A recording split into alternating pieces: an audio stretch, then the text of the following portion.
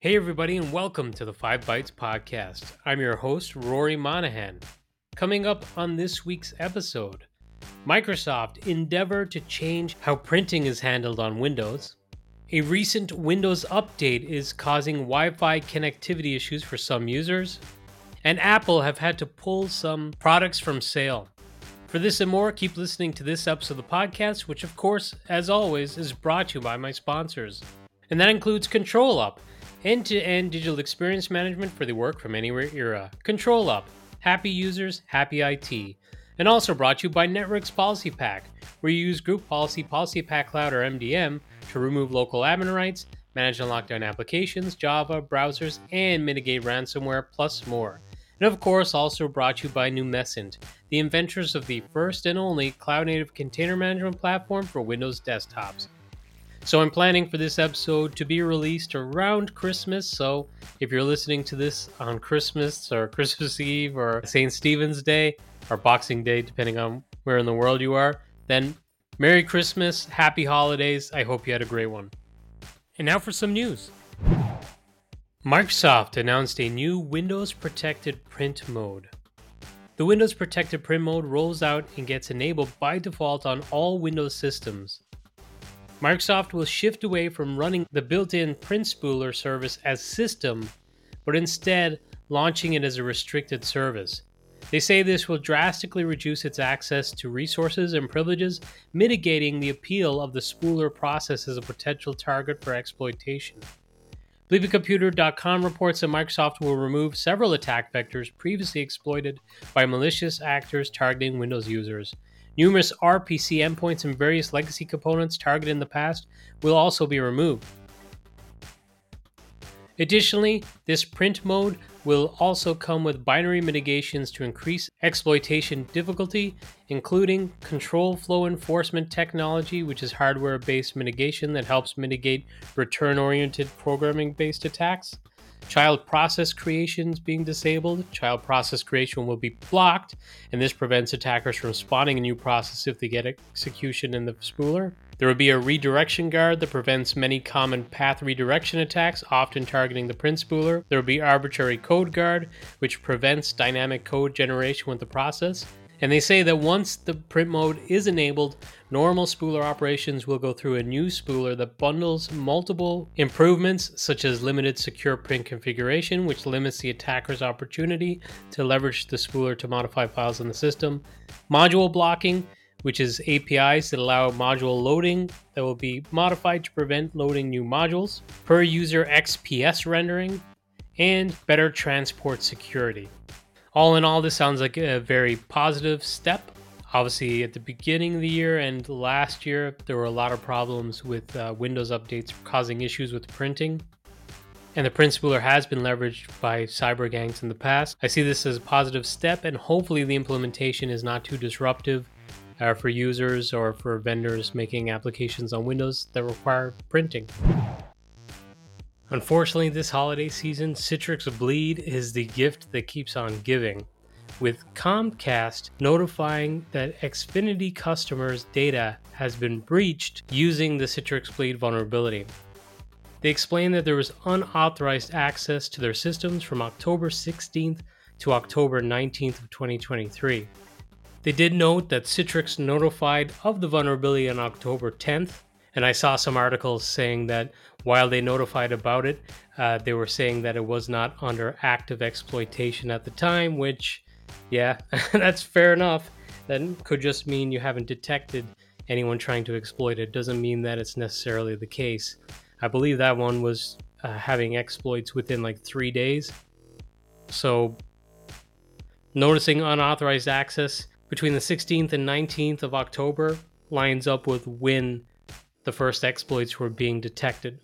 The attack resulted in theft of customer usernames and hashed passwords, and some customers may have had their names, contact information, and the last 4 digits of their social security numbers, date of birth, and/or secret questions and answers exposed. Xfinity has notified federal law enforcement agencies about the incident and says the data analysis is continuing. Xfinity will automatically ask customers to change their passwords the next time they log into their accounts, and it's also encouraging users to turn on two-factor authentication. And if you're wondering how many customers this might affect, it's being reported that this could affect over 35 million customers. So this is pretty significant. And unfortunately, just given the nature of where the NetScaler lies in the network and what its role is, it is a prime target when there's a vulnerability like this. And it's not just Citrix. You can see the same with like F5 products, Microsoft Exchange, and other products that live public facing on the internet. Xfinity have notified that they have secured against the vulnerability now. But obviously, as we've seen, not just with them, but with other victims as well, exploits were very quick for this, and they probably will be going forward against these types of prime targets. So if you see a NetScaler vulnerability, don't sleep on it. Patch as soon as possible, and the same goes for things like your F5 products with your Microsoft Exchange and so forth. Also, I think I've said it on the podcast before, but for your home modems and routers, good idea to take patches as soon as you can with those too. BleepyComputer.com reported that KB503375 cumulative update released during the December 2023 Patch Tuesday window causes Wi-Fi connectivity issues on some Windows 11 devices. There have been reports on Reddit, Twitter, and on Microsoft's own forums, plus from several universities issuing advisories recommending students uninstall the KB503375 update. It appears the preview update KB50532288 could also cause the problems. The issue impacts enterprise wireless networks with fast transition, fast roaming enabled to facilitate seamless device movement between wireless access points. And home users who have installed KB503375 or the KB50532288 have yet to report experiencing Wi-Fi connectivity problems, which does suggest this is specific to enterprise. And at the moment, the only known fix is to uninstall whichever one of those KBs happens to be installed. And it seems to be confined to Windows 11 and specifically those on version 22H2 or 23H2. MongoDB is warning that its corporate systems were breached and that customer data was exposed in a cyber attack that was detected by the company last week. The company does not believe the hackers accessed any customer data stored in MongoDB Atlas. However, MongoDB says the threat actors had access to its systems for some time before they were discovered. BleepyComputer.com reports that as customer data was exposed, MongoDB recommends all customers enable multi-factor authentication on their accounts, rotate passwords, and be vigilant against potential targeted phishing and social engineering attacks. The company says it will continue to post updates about the breach at the MongoDB Alerts webpage, which they use to post updates about outages and other incidents.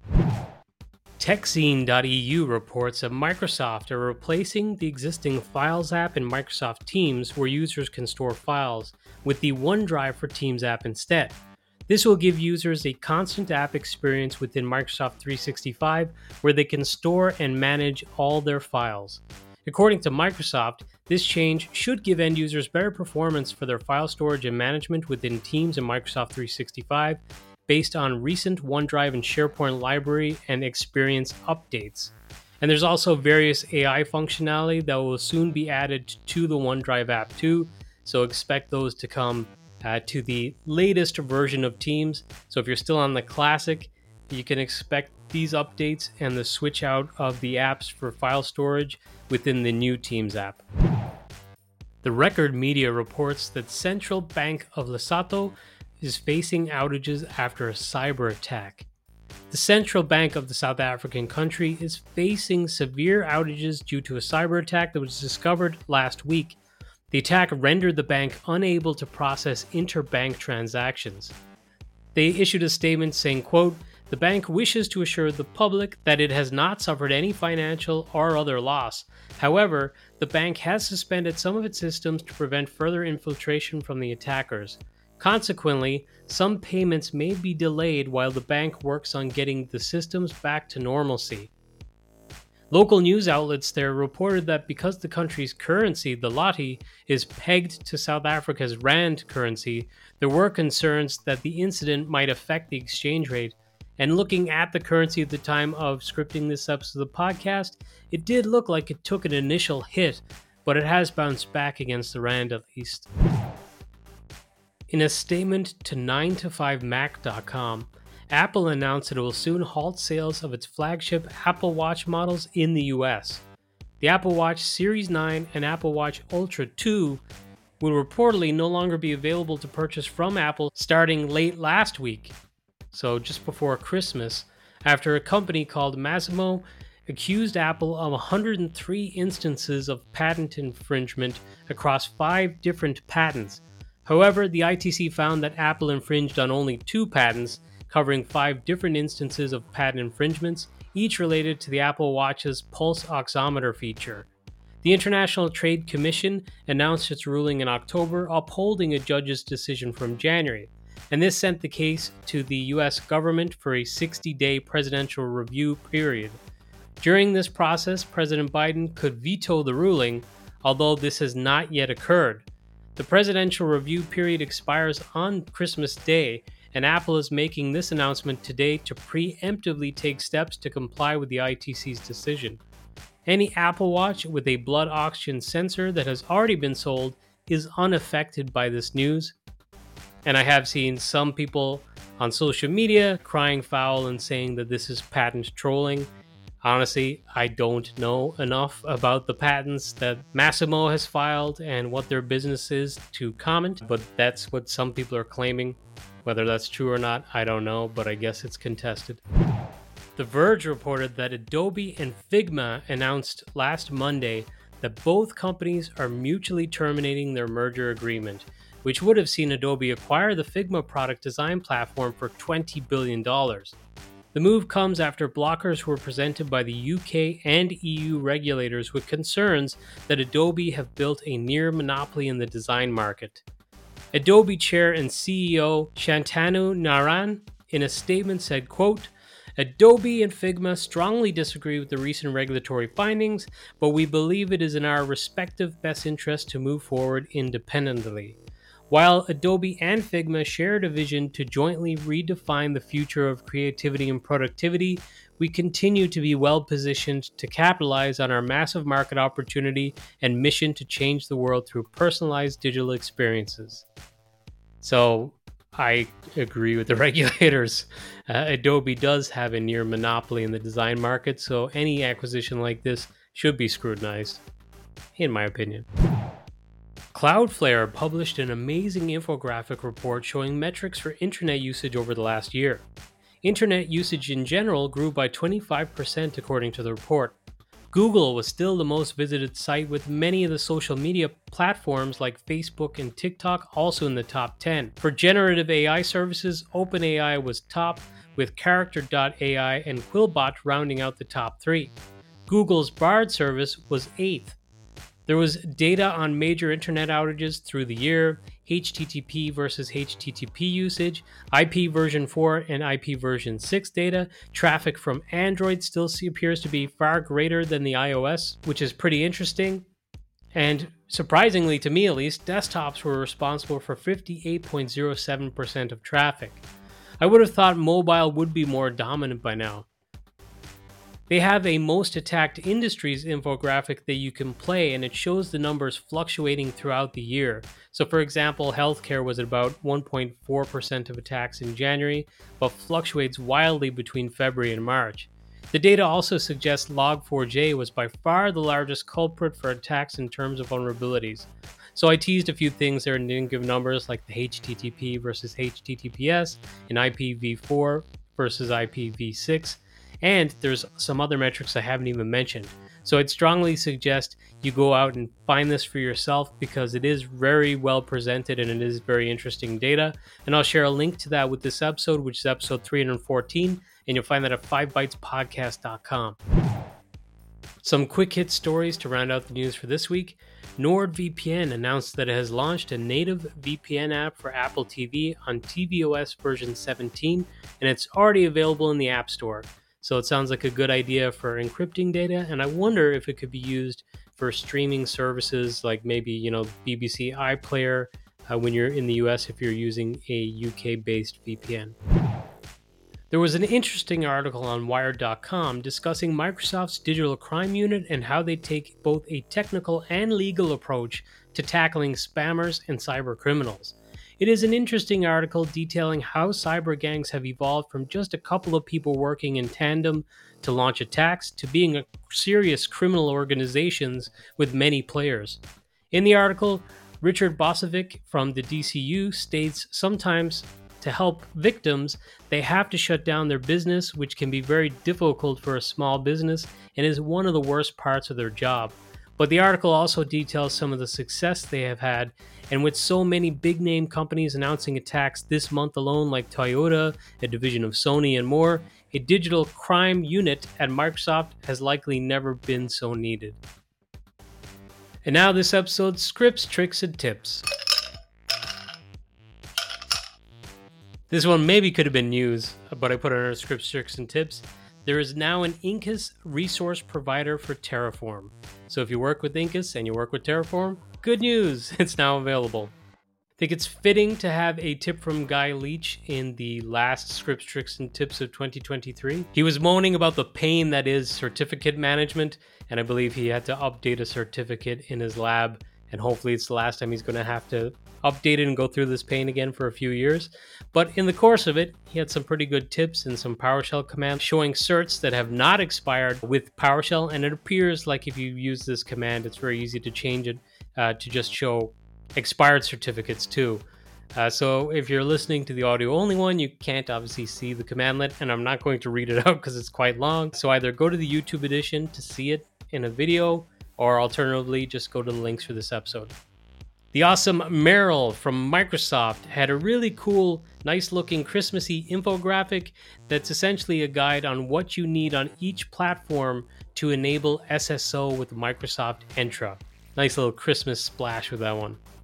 I saw that Tim Mangan was publishing or sharing his MSIX app attached with TM Edit X blog post and report that goes through some performance analysis of VHD, VHDX, SIM, which is CIM, and AppV in terms of formats and in terms of deployment performance. I think anyone who has tried all of those already knows which one comes out on top, but Tim also has tooling that can help you on your journey to MSIX and MSIX app attach. So if you do choose one of those formats, definitely check out Tim's tooling because it will increase your success rate. And, I'm saying that he's got this performance analysis. I don't want to give away the results and the numbers. You might see some of it if you're watching the YouTube edition, but I encourage you to go out and grab it from Tim's website and give him the click. And the final script, trick, and tip for 2023 is from Rue Campbell, who shared 5 common mistakes, overlooked gaps, and thoughts on minimizing exclusion surface in Microsoft 365 email security.